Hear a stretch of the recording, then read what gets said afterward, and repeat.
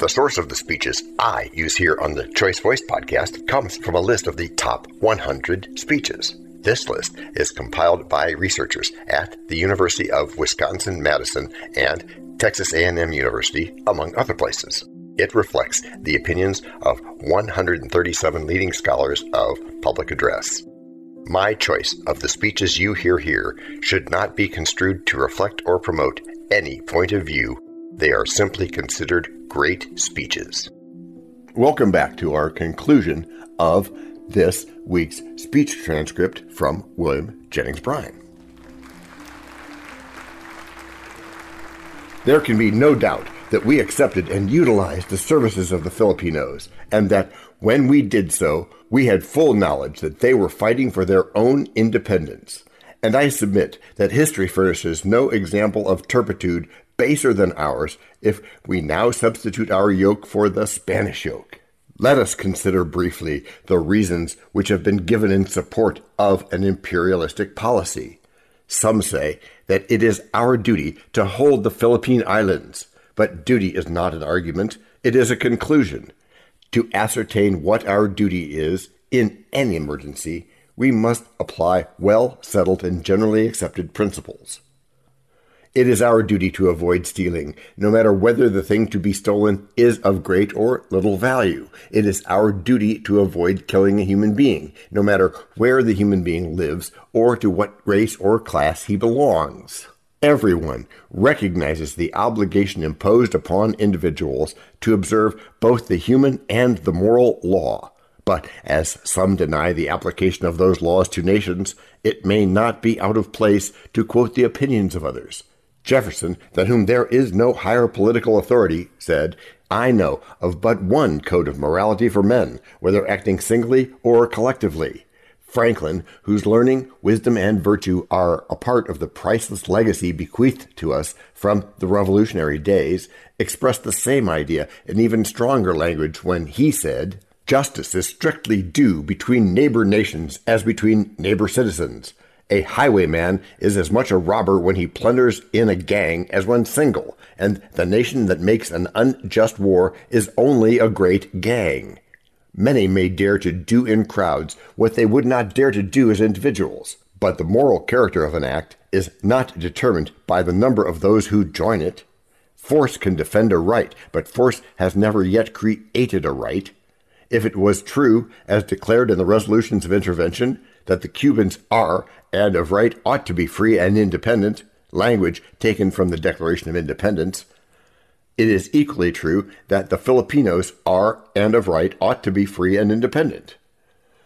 The right of the Cubans to freedom was not based upon their proximity to the United States, nor upon the language which they spoke, nor yet upon the race or races to which they belonged. Congress, by a practically unanimous vote, declared that the principles enunciated at Philadelphia in 1776 were still alive and applicable to the Cubans. Who will draw a line between the natural rights of the Cubans and the Filipinos? Who will say that the former has a right to liberty and that the latter has no rights which we are bound to respect? And if the Filipinos are and of right ought to be free and independent, what right have we to force our government upon them without their consent? Before our duty can be ascertained, their rights must be determined, and when their rights are once determined, it is as much our duty to respect those rights as it was the duty of Spain to respect the rights of the people of Cuba, or the duty of England to respect the rights of the American colonists. Rights never conflict. Duties never clash. Can it be our duty to usurp political rights which belong to others? Can it be our duty to kill those who, following the example of our forefathers, love liberty well enough to fight for it? Some poet has described the terror which overcame a soldier who in the midst of the battle discovered that he had slain his brother. It is written, "All ye are brethren." Let us hope for the coming day when human life, which when once destroyed cannot be restored, will be so sacred that it will never be taken except when necessary to punish a crime already committed or to prevent a crime about to be committed. It is said that we have assumed before the world obligations which make it necessary for us to permanently maintain a government in the Philippine Islands. I reply first that the highest obligation of this nation is to be true to itself. No obligation to any particular nations or to all the nations combined can require the abandonment of our theory of government and the substitution of doctrines against which our whole national life has been a protest. And second, that our obligation to the Filipinos who inhabit the islands is greater than any obligation which we can owe to foreigners who have a temporary residence in the Philippines or desire to trade there. It is argued by some that the Filipinos are incapable of self-government, and that, therefore, we owe it to the world to take control of them. Admiral Dewey, in an official report to the Navy Department, declared the Filipinos more capable of self-government than the Cubans, and said that he based his opinion upon a knowledge of both races. But I will not rest the case upon the relative advancement of the Filipinos. Henry Clay, in defending the right of the people of South America to self-government, said, "It is the doctrine of thrones that man is too ignorant to govern himself. Their partisans assert his incapacity in reference to all nations. If they cannot command universal assent to the proposition, it is then demanded to particular nations, and our pride and our presumption too often make converts of us. I contend that it is to arraign the disposition of Providence himself to suppose that he has created beings incapable of governing themselves, and to be trampled on by kings. Self-government is the natural government of man." Clay was right. There are degrees of proficiency in the art of self-government, but it is a reflection upon the Creator to say that he denied to any people the capacity for self-government. Once admit that some people are capable of self-government and that others are not, and that the capable people have a right to seize upon and govern the incapable, and you make force, brute force, the only foundation of government, and invite the reign of a despot. I am not willing to believe that an all-wise and an all-loving God created the Filipinos and then left them thousands of years helpless until the islands attracted the attention of European nations. Republicans ask, shall we haul down the flag that floats over our dead in the Philippines? The same question might have been asked when the American flag floated over Chapultepec and waved over the dead who fell there. But the tourist who visits the city of Mexico finds there a national cemetery owned by the United States and cared for by an American citizen. Our flag still floats over our dead, but when the treaty with Mexico was signed, American authority withdrew to the Rio Grande. And I venture the opinion that during the last 50 years, the people of Mexico have made more progress under the stimulus of independence and self-government than they would have made under a carpetbag government held in place by bayonets. The United States and Mexico, friendly republics, are each stronger and happier than they would have been had the former been cursed and the latter crushed by an imperialistic policy disguised as benevolent assimilation. Can we not govern colonies, we are asked? The question is not what we can do, but what we ought to do. This nation can do whatever it desires to do, but it must accept responsibility for what it does. If the Constitution stands in the way, the people can amend the Constitution. I repeat, the nation can do whatever it desires to do, but it cannot avoid the natural and legitimate results of its own conduct. The young man, upon reaching his majority, can do what he pleases. He can disregard the teachings of his parents. He can trample upon all that he has been taught to consider sacred. He can disobey the laws of the state, the laws of society, and the laws of God. He can stamp failure upon his life and make his very existence a curse to his fellow men, and he can bring his father and mother in sorrow to the grave. But he cannot annul the sentence, "The wages of sin is death."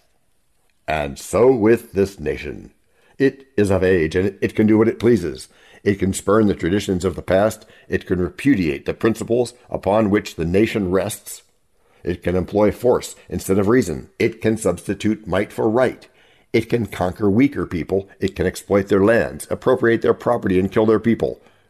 But it cannot repeal the moral law or escape the punishment decreed for the violation of human rights. Would we tread in the paths of tyranny, nor reckon the tyrant's cost? Who taketh another's liberty, his freedom is also lost. Would we win as the strong have ever won, make ready to pay the debt? For the God who reigned over Babylon is the God who is reigning yet. Some argue that American rule in the Philippine Islands will result in the better education of the Filipinos. Be not deceived. If we expect to maintain a colonial policy, we shall not find it to our advantage to educate the people. The educated Filipinos are now in revolt against us, and the most ignorant ones have made the least resistance to our domination. If we are to govern them without their consent and give them no voice in determining the taxes which they must pay, we dare not educate them, lest they learn to read the Declaration of Independence and the Constitution of the United States and mock us for our inconsistency.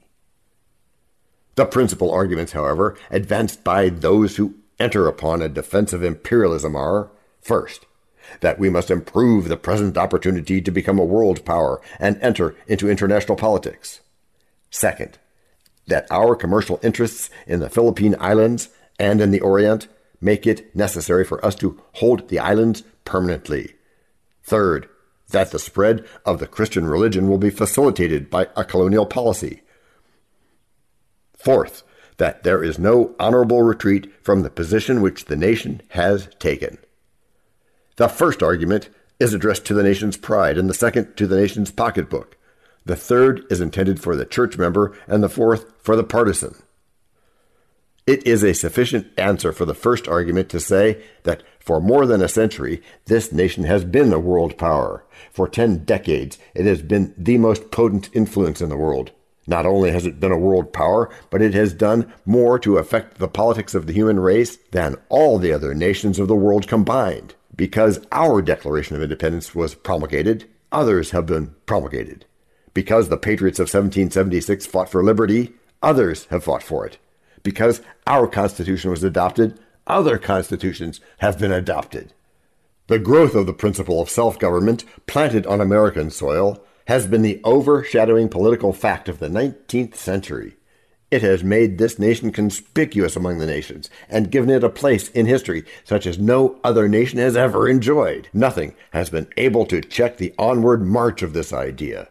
I am not willing that this nation shall cast aside the omnipotent weapon of truth to seize again the weapons of physical warfare. I would not exchange the glory of this republic for the glory of all the empires that have risen and fallen since time began. The permanent chairman of the last Republican National Convention presented the pecuniary argument in all its baldness when he said, "We make no hypocritical pretense of being interested in the Philippines solely on account of others. While we regard the welfare of these people as a sacred trust, we regard the welfare of the American people first. We see our duty to ourselves as well as to others. We believe in trade expansion by every legitimate means within the province of government and constitution. We mean to stimulate the expansion of our trade and open new markets." We'll continue reading from this speech transcript after a quick break. Now, back to where we left off. This is the commercial argument. It is based upon the theory that war can be rightly waged for pecuniary advantage, and that it is profitable to purchase trade by force and violence. Franklin denied both of these propositions. When Lord Howe asserted that the acts of Parliament which brought on the Revolution were necessary to prevent American trade from passing into foreign channels, Franklin replied, "To me it seems that neither the obtaining nor retaining of any trade, howsoever valuable, is an object for which men may justly spill each other's blood, that the true and sure means of extending and securing commerce are the goodness and cheapness of commodities, and that the profits of no trade can ever be equal to the expense of compelling it and holding it by fleets and armies. I consider this war against us, therefore, as both unjust and unwise." I place the philosophy of Franklin against the sordid doctrine of those who would put a price upon the life of an American soldier and justify a war of conquest upon the ground that it will pay. The Democratic Party is in favor of the expansion of trade. It would extend our trade by every legitimate and peaceful means, but it is not willing to make merchandise of human blood. But a war of conquest is as unwise as it is unrighteous. A harbor and coaling station in the Philippines would answer every trade and military necessity, and such a concession could have been secured at any time without difficulty. It is not necessary to own people in order to trade with them. We carry on trade today with every part of the world, and our commerce has expanded more rapidly than the commerce of any European empire. We do not own Japan or China, but we trade with their people. We have not absorbed the republics of Central and South America, but we trade with them. It has not been necessary to have any political connections with Canada or the nations of Europe in order to trade with them. Trade cannot be permanently profitable unless it is voluntary. When trade is secured by force, the cost of securing it and retaining it must be taken out of the profits, and the profits are never large enough to cover the expense. Such a system would never be defended, but for the fact that the expense is borne by all the people, while the profits are enjoyed by a few. Imperialism would be profitable to the army contractors. It would be profitable to the ship owners who would carry live soldiers to the Philippines and bring dead soldiers back.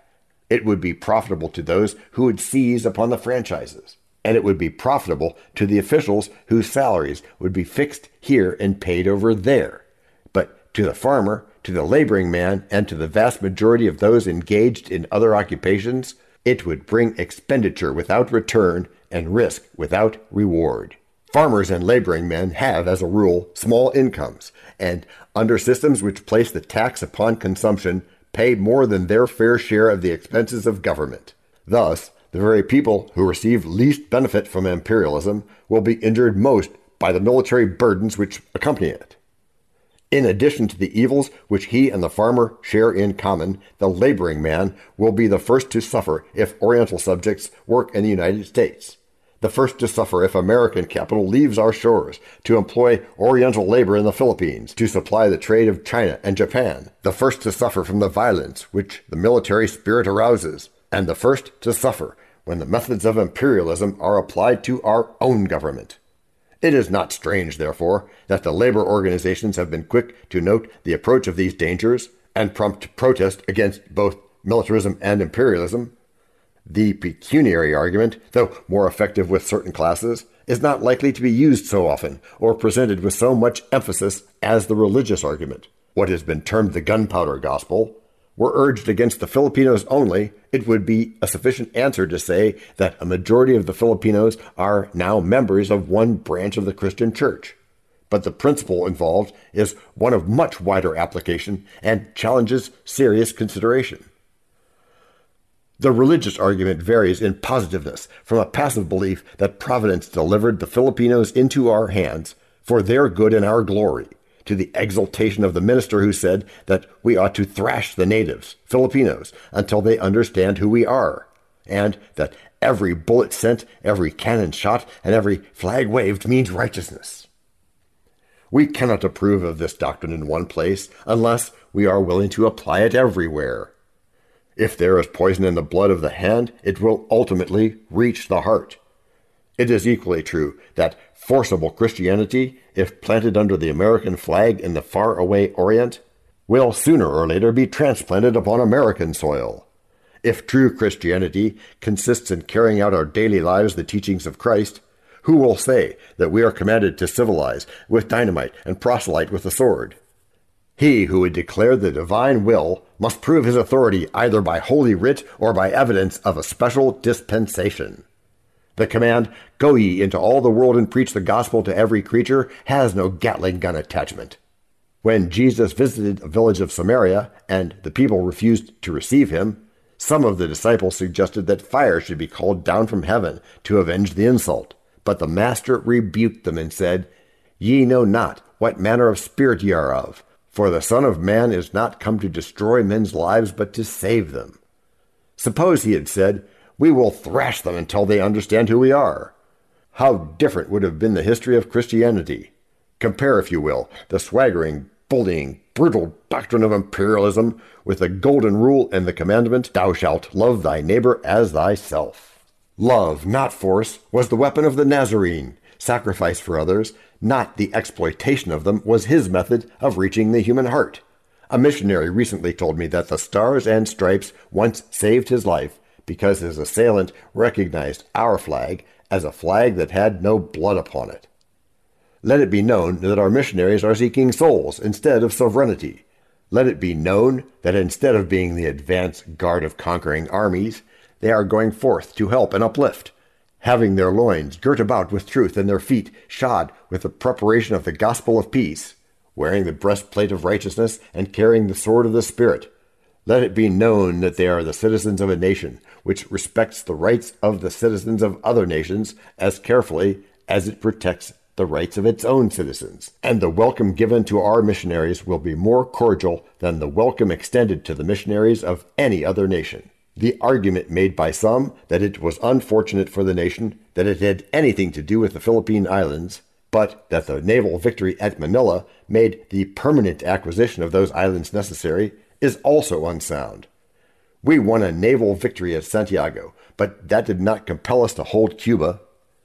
The shedding of American blood in the Philippine Islands does not make it imperative that we should retain possession forever. American blood was shed at San Juan Hill and El Caney, and yet the President has promised the Cubans independence. The fact that the American flag floats over Manila does not compel us to exercise perpetual sovereignty over the islands. That flag waves over Havana today, but the President has promised to haul it down when the flag of the Cuban Republic is ready to rise in its place.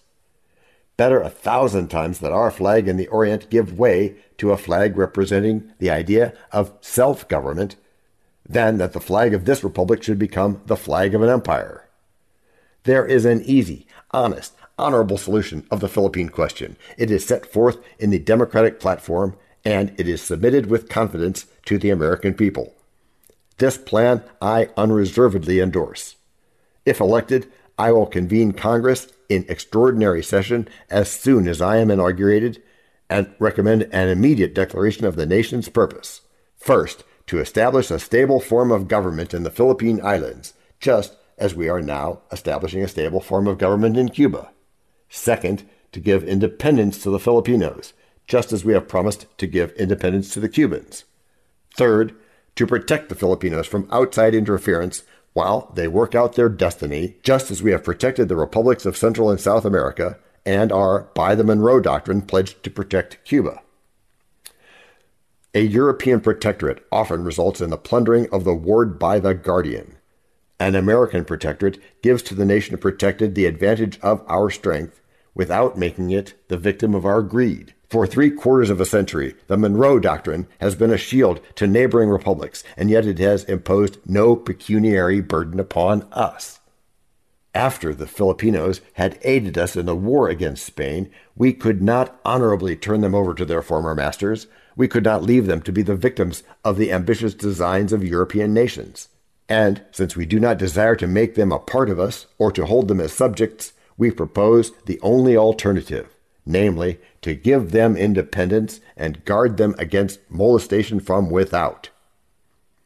When our opponents are unable to defend their position by argument, they fall back upon the assertion that it is destiny and insist that we must submit to it, no matter how much it violates our moral precepts and our principles of government.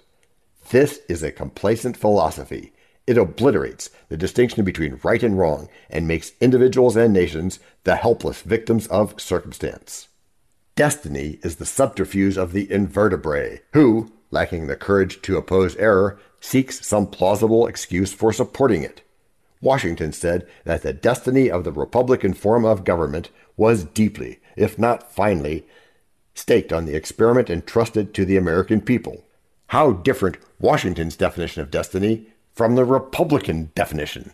The Republicans say that this nation is in the hands of destiny.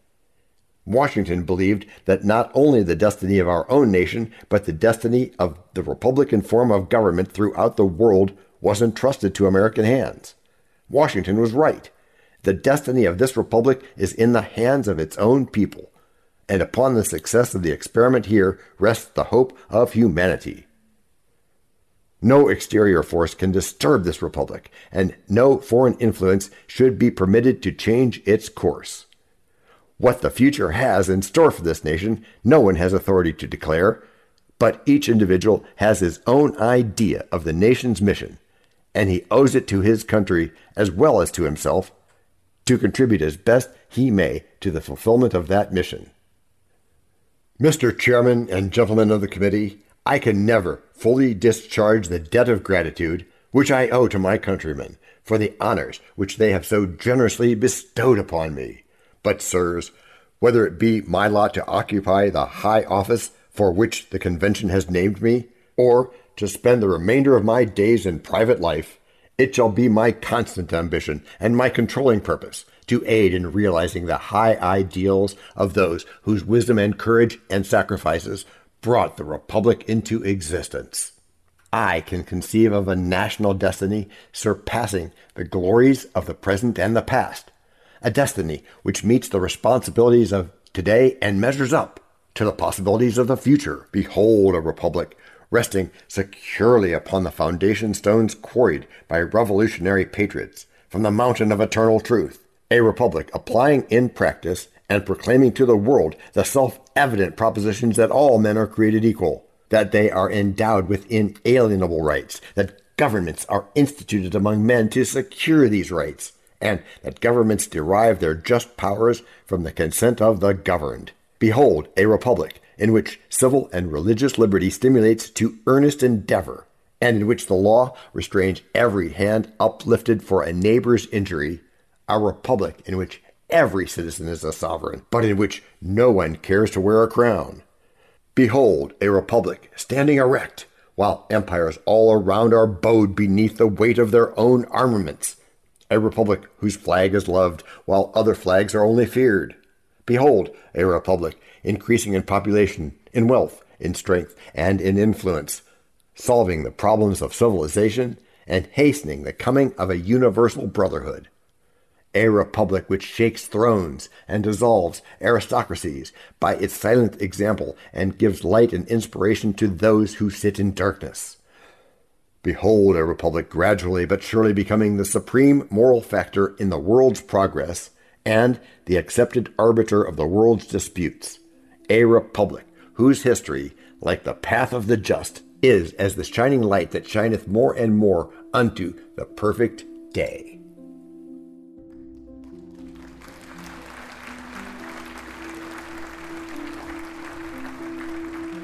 This podcast and our other podcast are productions of Little Red Hen Industries. The supporting cast who helps me bake the bread includes Techno King, John C. Brandy, Fact Checker, Abraham Lincoln, French Consultant, Virginia Mitchell, Media Expert, Favor, Abassi E.K., Psychologist, William James, Rabbit Hole Advisor, Dr. Mark Perrott, Sound Designer, Goodley Amo, Marconi, Spanish Consultant, Cameron J.K. Brandy, Videographer, Alfred Hitchcock, Audio Props, Les Paul, Inspiration, Napoleon Hill and Earl Nightingale. We also have websites, and you can subscribe to both podcasts and get ebooks and other great stuff. You can send us a video, audio, or text message, but of course, you'll have to head to the show notes, either on your phone or on the web to actually get links and stuff. And those clickable links are in the show notes. And before we forget, the artificial intelligence or AI voices you hear in our work come from the online tone generator, linked in the show notes. Finally, you can find us on Podmatch and Listen Notes, where we consider guests and guesting on other pods. And really finally, the music for our pods comes from Cute by Ben Sound, and from Piano Background by Nick Simon Adams. The sound effects credits go to Jackson Academy Ashmore, Canoe CG, Dr. Jekyll, Joe Payne, Everything Sounds, MK Play More Stories, ERH, and Just Kidding. Yes, that's his name. All on freesound.org. Paul.